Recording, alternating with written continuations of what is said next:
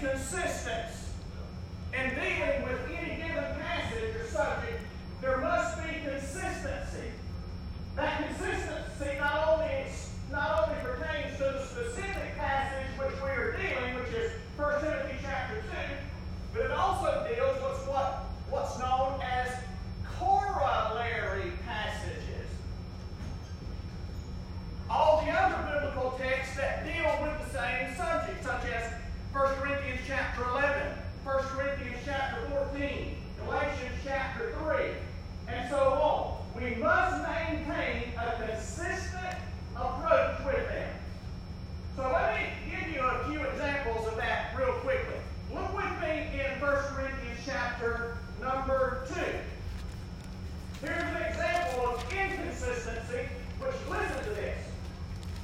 Inconsistency in any argument automatically nullifies your position.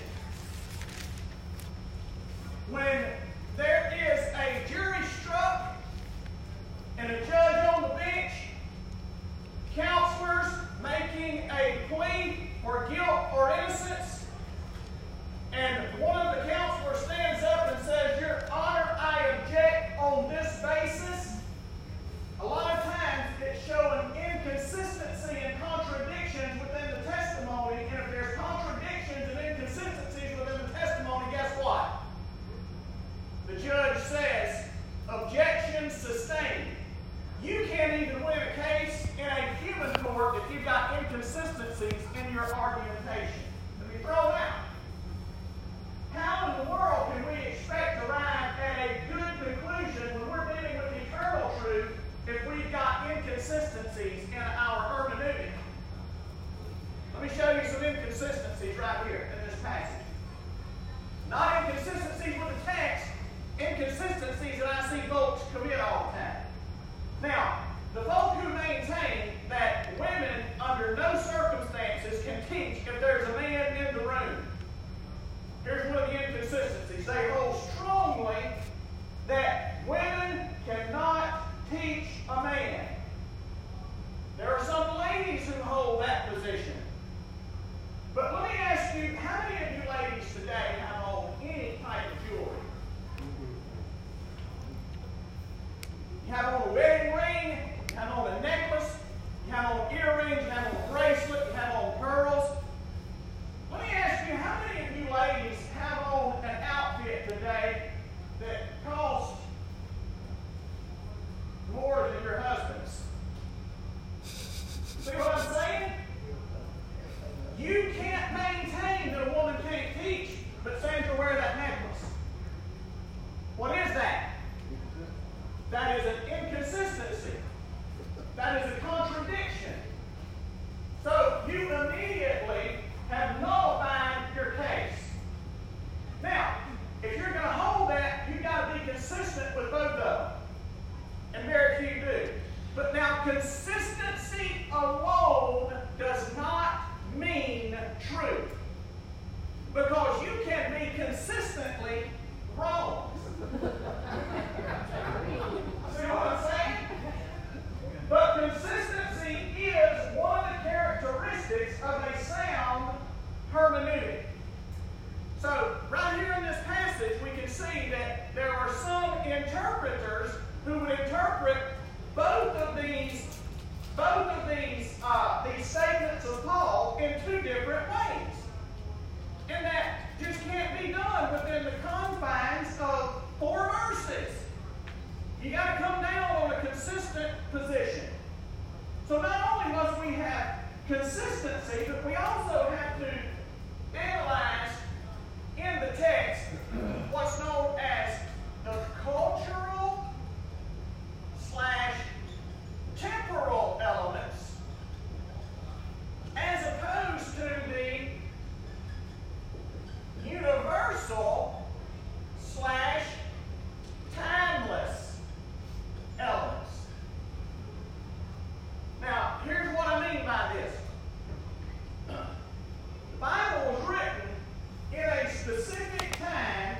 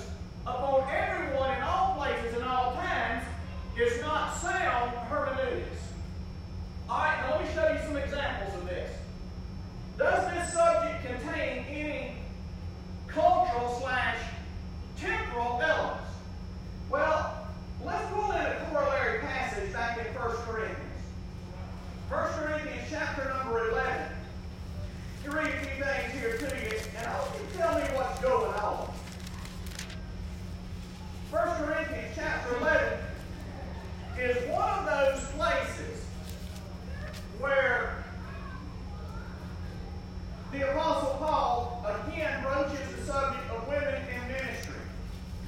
All right, well, check this out. 1 Corinthians chapter 11, verse number 4. Every man who has something on his head while praying or prophesying disgraces his head. Paul's already said the head of man is Christ. So he says, if you have something on your head, Brian, you are disgracing the Lord if you pray or if you prophesy with your hat on. If we take it at face value. If we make that a universal, timeless truth. Look what else he says here. Let's go on.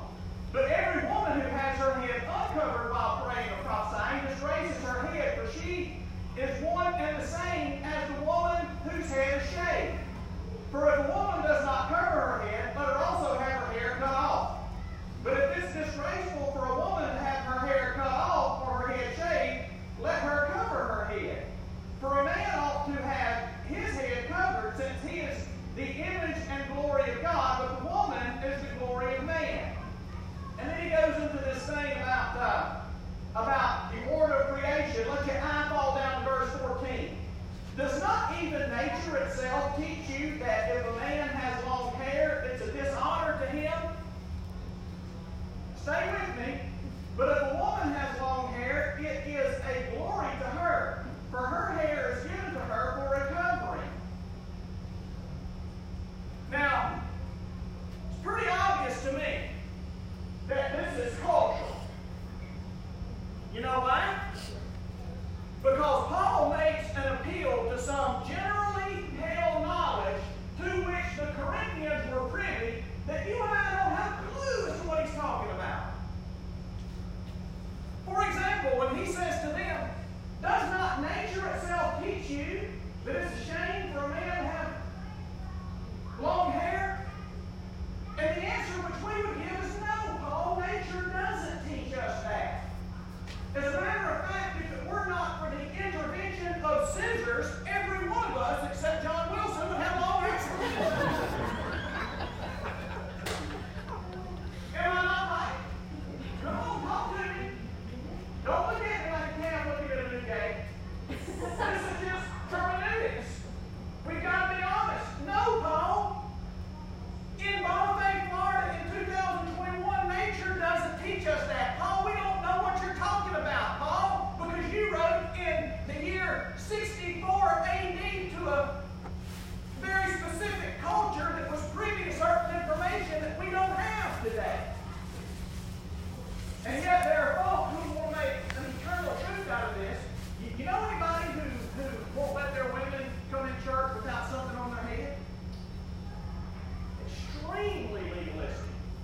An extreme misapplication of a cultural, temporal element in the Bible that was never meant probably to be universalized, to apply to all women in all places, and to extract that or elevate that to a place of eternal truth.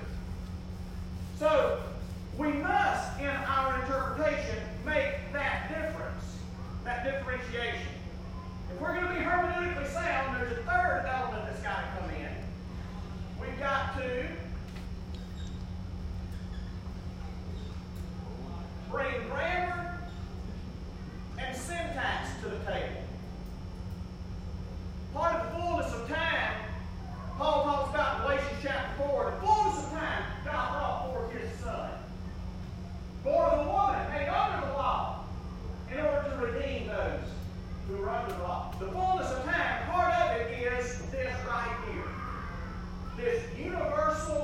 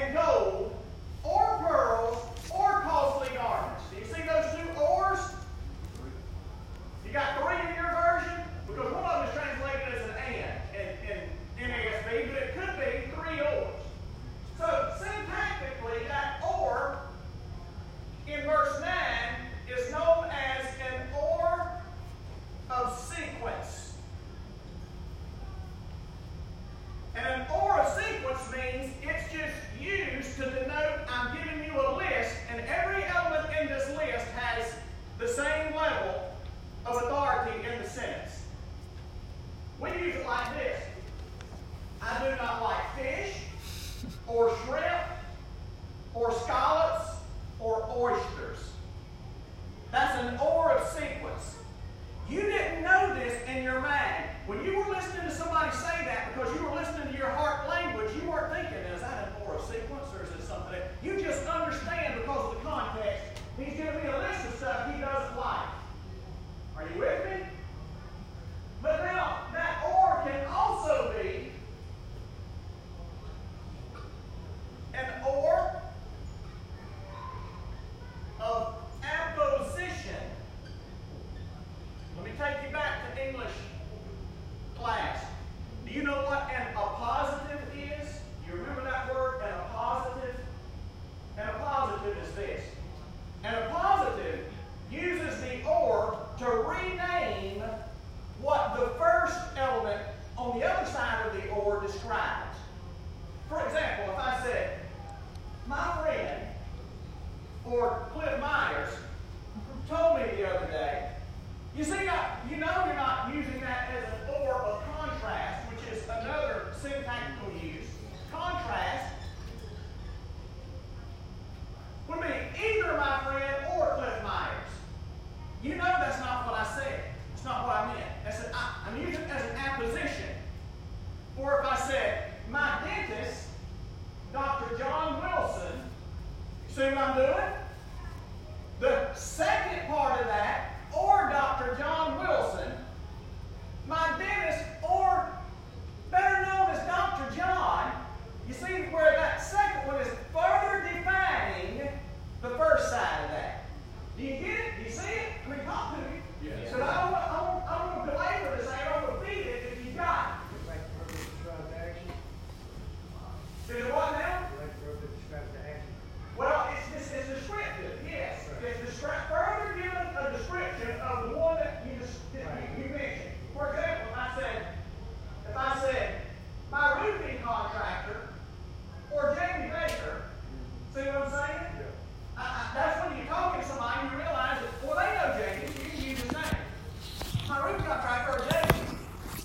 That's an apposition. Now, the verse, in verse 9, we have an or of sequence, do we not? It's pretty obvious. Or. By the way, watch me over here. Let me put what's going on with that. Paul is not giving an absolute prohibition. So, Sandra, you're not in sin because you have gold on. Myra, you're not in sin because you have a ring on. Or, you're not in sin, Karen, because your outfit costs more than Jerry's. You're not. What Paul is doing here is saying, I don't want the chief characteristic of women to be defined by what they wear on the outer man. But their chief characteristic must be godliness. So he's not saying you can't do all of this. You got to be drab, and you got to be blab, and all that stuff, and blah. No, he's not saying that. He's just saying you must elevate godliness even above your physical appearance. You don't want to be gaudy on the outside. You want to be godly on the inside. That's what he's saying.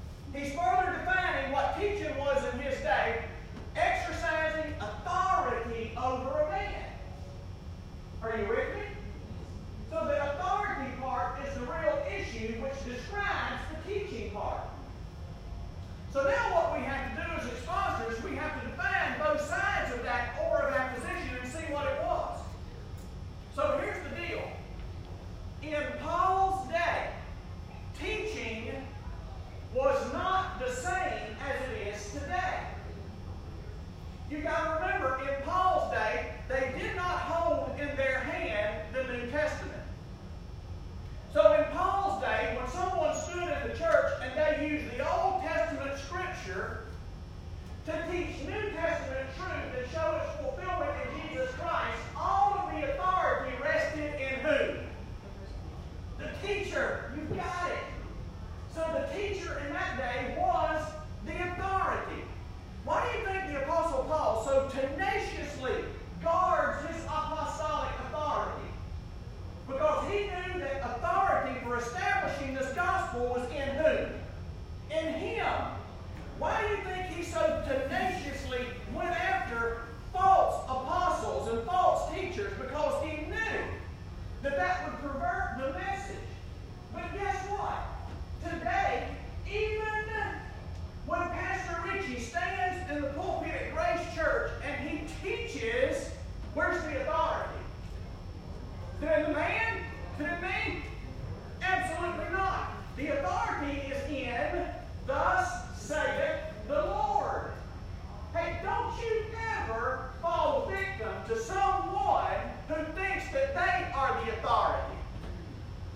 Because, son, that's cultish. They'll have you drinking purple Kool-Aid out of the Dixie cup. Next. You know what I'm saying?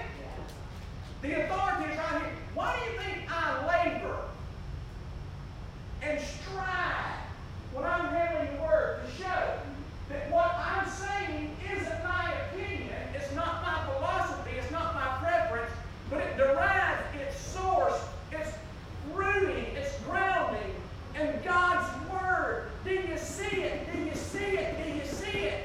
Because I want you to see that it's not me that's saying this to you, it's God himself. So you understand, in that first century time when we didn't have this, or they didn't have this, Paul says, oh no.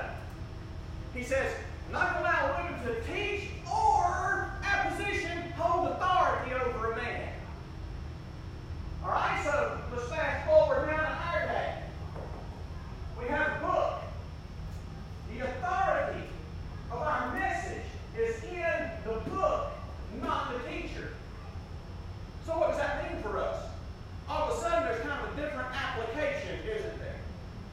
All of a sudden it's not such a grievous sin for a female to teach God's word, because it's not the female who's having the authority, it's what? It's God's word. So here's what we do. Here's our inconsistency. We accept females by the droves to the Baptist College of Florida, training them to be missionaries and to serve in staff positions at local churches. But yet we're going to say that those ladies can't teach the word. Here's a news flash. We've got more ladies in missions programs as Southern Baptists in our colleges and seminaries by far than we do men. We've got young ladies today that are willing to strap on a backpack, put their lives in physical jeopardy, taking the gospel to people who've never heard it before, while all men want to do is have a cushy pastoral job and preach to thousands of people and make $100,000 a year in the United States of America.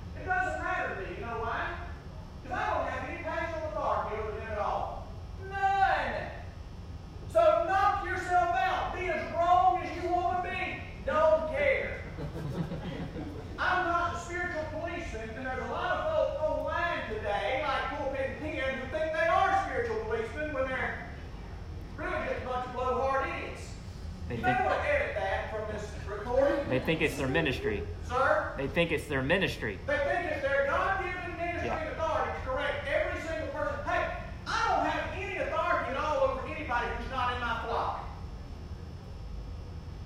That's where my pastoral authority stops. And I don't want it over anybody else. My gosh. Like herding cats. But here's the deal. Here's where sometimes a pastor has to have authority. For example, I have to say sometimes, the position of Grace Church is that we will allow women sometimes to teach in a mixed group where there are men and women. Why? Because it is plainly no violation of Scripture once you understand the syntax, and once you understand the culture, and once you understand all those things. No violation of Scripture. The last thing I want to do is sin against God by doing something that's in violation of His authority, which is the Word. Complete freedom of conscience and knowing that that is not a sin. So there are times when we're going to do that. Why? Because we've got some ladies who are preparing to do what Lottie Moon did. And how hypocritical is it for us to take their tuition money at Baptist College, Florida, train them how to do this, when they come to church, they shut up on it? No. We are a sending church. We are a equipping church. We're a mobilizing church. So if she wants to do that, we are going to embrace her. We're going to pray for her. We're going to support her. And watch this. We're going to give her an opportunity to sharpen her skills here before she gets there. So there's going to be a time when some of those ladies who are on that trajectory, and we've always said that we want to use our Bible study hour as a training ground. So there's going to be times when they're going to be, and I'll tell you what, you're going to have your socks blown off by how some ladies can get to the heart of this authoritative word. So, Pastor Richie at this point has no qualms with a woman teaching. He does have a problem with a woman pastor simply because of the authority issue. Now let's walk on through this text. Paul says, and here's what he does. Watch this. He brings in a universal element, a timeless element in his appeal to Adam. So what is he doing? Again, it's the authority issue. For it was Adam who was first created and then Eve. So all of a sudden, Paul understands this. He understands it. So he lifts it from the temporal and cultural and puts it on the universal, timeless stage when he appeals to Adam. Because he's going all the way back to a time, he's going back to a pre-sin era to bolster his argument or his position. That this happened before sin entered the world. There was no corruption. This was God's standard. This was God's ideal for Adam to be the spiritual leader. So he bases it on chronology. Adam was created first, just as birth order is chronology. The firstborn gets a double portion of the blessing. Chronology meant a lot. So Paul says this, follow with me. It was Adam who was first created and then Eve. It was not Adam who was deceived, but the woman being deceived fell into transgression. Again, this is all about authority, not teaching. It's about authority. And here's what Paul is saying. Paul is not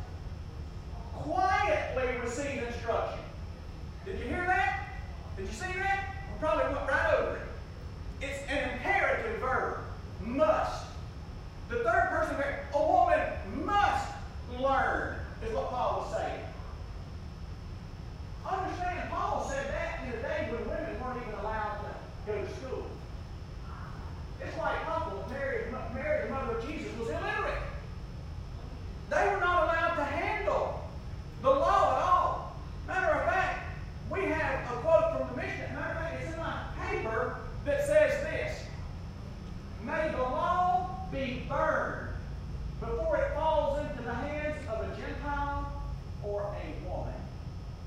Hello? Paul and Jesus come along, and they're elevating the status of women in their day to a radically liberal degree. So Paul says a woman must learn. And look what he says she must learn, how she must learn. Check this out. She must receive instruction with entire submissiveness. In hesekia is the Greek word. And you know what that word is used not just of women. Hey, that's not just a requirement for women learners. That's a requirement for all disciples. It's probably best translated as she must receive instruction with a teachable spirit. Here's a verse reference, James 1:21. Paul says that we, talking to James, broadens that in hesekia to everybody. He said, receive the implanted word with all meekness and humility. So this isn't just a characteristic for women, it's for everybody. Hey, here's what I hate as a teacher. A student who thinks he already knows it all.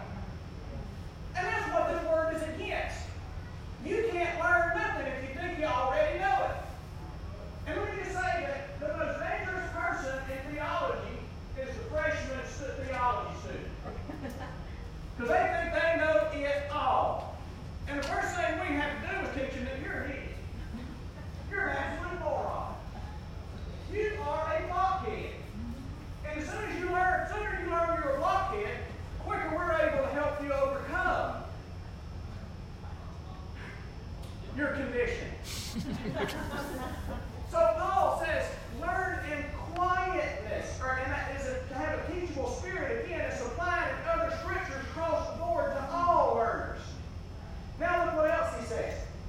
He says, here's the one about the authority. The authority, verse number 12. Let's get back to where we were. For Adam was first created, and then Eve. It was not Adam who was deceived, but the woman being deceived. Here's what Paul is saying. He is not saying anything derogatory about women. He's simply saying that God designed, created, and built man with the intention that he would be the spiritual leader. He did not design, build, and intend, maybe equip the woman to be the spiritual leader in the garden. Don't you think the devil knew that? Why did he go to Eve and not Adam? Because he knew what God had done. He knew that God had prepared that man to be able to fend off his heresy and his lies. But the woman was open to it. So here was the sin of Adam. Adam, what are you doing letting your wife get out there on her own? Be by her. Walk with her. She's your side piece. She's your helpmate. What is she doing off over there on the back 40 hoeing cotton while you're over here in your lazy chair watching whatever was on TV in that day? Huh? So here we go. Adam is simply saying that God has designed, it goes back to timeless because it's universal, because it goes back to pre-sin era. We all are children of Adam. So he says, no. He says, Adam is the one who should have the authority. Now, follow with me here. Let's finish this up, and I'm going to bring in some corollary passages. But women will be preserved. Here, read your verse. You have your King James? That's what verse is that? 15. Okay. Nevertheless, she will be saved. All right. Here we go again. Sound hermeneutics. We have this word saved. If you only have one definition for that word saved when you're reading the Bible, what are you going to do? What? The more fish he has, the... You going to apply it to that one? Somebody said if the only tool you have in your toolbox is a hammer, then you're going to treat every problem like it's a nail. Right. So, if we only have one definition, by the way, that word saved has at least 4, if not 5, distinct definitions in the Old Testament. If we don't recognize that and we don't hermeneutically work through that grammatically and syntactically, we're going to end up in heresy. There are some folk that hold the position that a woman can't be saved if she's never had kids. Based on this verse. Do you see that? That's crazy hermeneutics.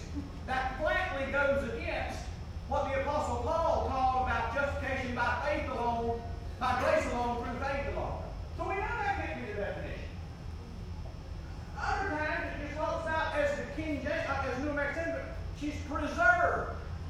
She's kept from a sinful tendency if she fulfills her God-given role.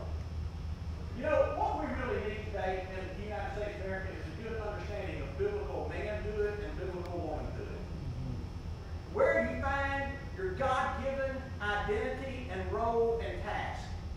This is far from, let's keep them barefoot and pregnant, to letting them fulfill the glorious role that God has for them. Here's what I have for women. Women that want to be a pastor, that's far beneath the dignity of a woman. It's far beneath your dignity. It is demeaning to you as a creation of God to do what I do. You ought not want that. And what Paul is saying here is, man, there's something about the feminine mystique and dignity and honor and glory that enshrouds you in your God-given role of being the child bearer. Doesn't mean you have to have children, but that's the kind of God-given role for women. That should be elevated. That should be applauded. If it were not for you, we'd be extinct. Somebody once said, if it wasn't for women, where would we be? What would we be? To which somebody said, if it weren't for women, we'd all be homosexuals. Just got to keep going, your toes around here. All right? No, really. There is nothing of any higher dignity and prestige in life than when a woman feels her is walking in her divine role. And here's what the next is going to happen. Because you remember after the fall, God said, Adam, her desire is going to be for you. Now that doesn't mean she's saying, my goodness, you're a piece of yeah. Woo, boy. That's not what that desire means. The desire means she wants your God-given position. She wants to usurp it. She wants to take your position as leader, as authority, as spiritual authority. And Paul says the way you guard against that, ladies, is by recognizing and embracing your divine role in life. But listen, Galatians 3:28 talks about how there is no more male or female. That's a salvific passage talking about to be saved. But Paul still talks about role distinctions. Doesn't mean that your value is less than mine or mine is less than yours. It means that God just created us to fulfill certain roles. And it doesn't mean anything as it relates to superiority or inferiority. For example, Paul can talk about parents and children. Tell children to submit to their parents. Does that mean that the child's value is any less than the parents? No. It just means that their role in the family is to submit to the leadership and authority of their parents. So a lot going on here. All right, now let me give you another, because I got to close this thing. By the way, I can cut my preaching short to do this. Number one, it's got to be hermeneutically sound. Number two, it's got to be 1, 2.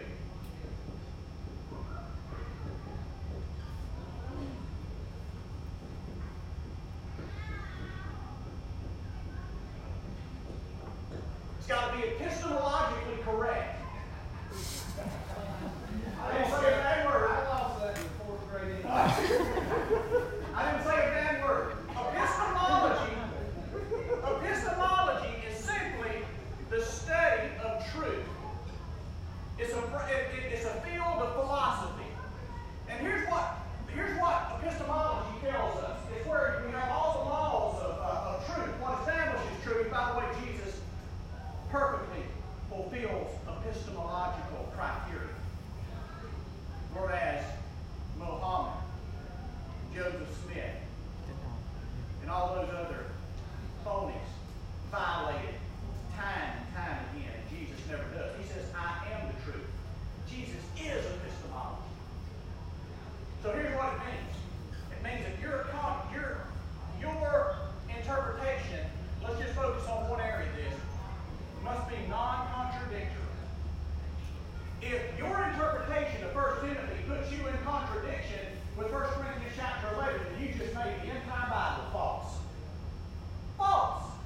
You nullified the whole basis of our faith because you've got a contradiction in your book. I heard somebody this week talking about how the Bible contradicts itself. No, you're an idiot. It doesn't. There's no contradiction in it. It's perfect truth without any mixture of error. If you think it's got a contradiction, you're thinking wrong. And you're just not able to harmonize maybe a passage because your hermeneutic is not sound and your epistemology is not correct. So let me show you why I say that you cannot hold the position that a woman cannot teach a man and at the same time maintain the integrity of God's Word. Hear me, I will die on this hill because this book is the eternal, authoritative, infallible Word of God. Without it, we have no faith. Without it, there is no salvation. Faith comes by hearing, and hearing by the Word of God. So I want to tell you something. I will fight tooth and nail to uphold the integrity of this book. That's right. It's what we've got. It's all we've got. And I'm telling you, it is non-contradictory. And if some jack-legged, wet-behind-the-ears interpreter comes along and he puts one scripture in contradiction with another, I am going to hit the eject button because he is dealing and messing with my faith. This book. Folks think that they just willy-nilly pick it up and tear it to pieces by stupid interpretations that are contradictory. And that hurts us all. No wonder why professors at University of Florida won't give us a second look. You know why? Because they've listened to some preachers long enough to be able to hear contradictions in their message. Don't get me on the stump, all right? Let me show you how we do this. Check this out. 1 Corinthians chapter 11. You see this. This is not me. This is the Word. I want you to see what Paul says in 1 Corinthians chapter 11. He says here, and he's speaking to the church about church stuff. He says, every woman who has her head uncovered while praying or prophesying. Look at this. Paul just said in that day, it's okay for a woman to pray in church, verbally and vocally, as long as she's got her head covered. Did he not? He just said it's okay for a woman to prophesy. You don't prophesy in your prayer closet. You prophesy to an audience. Am I right? So he said it's okay for her to do that as long as she's got her hair covered. All right, wait a minute. Now turn with me to 1 Corinthians, as long as she's got her head covered. Now turn over to 1 Corinthians chapter 14. Look what Paul says in verse 34.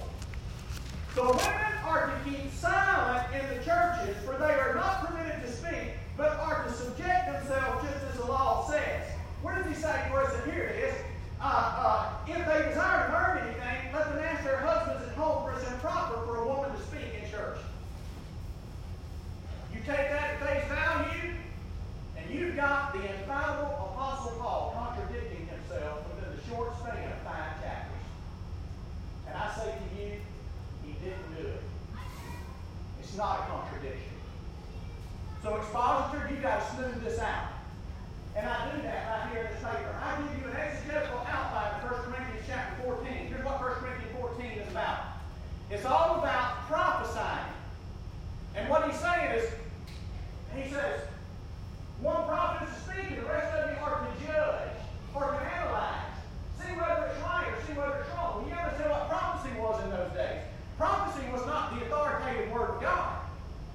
I mean, it's not the same as it was in the Old Testament. Can you imagine Isaiah prophesying and saying, "Can you evaluate this and see if it's right for you?" Isaiah would say, "No, this is thus saith the Lord."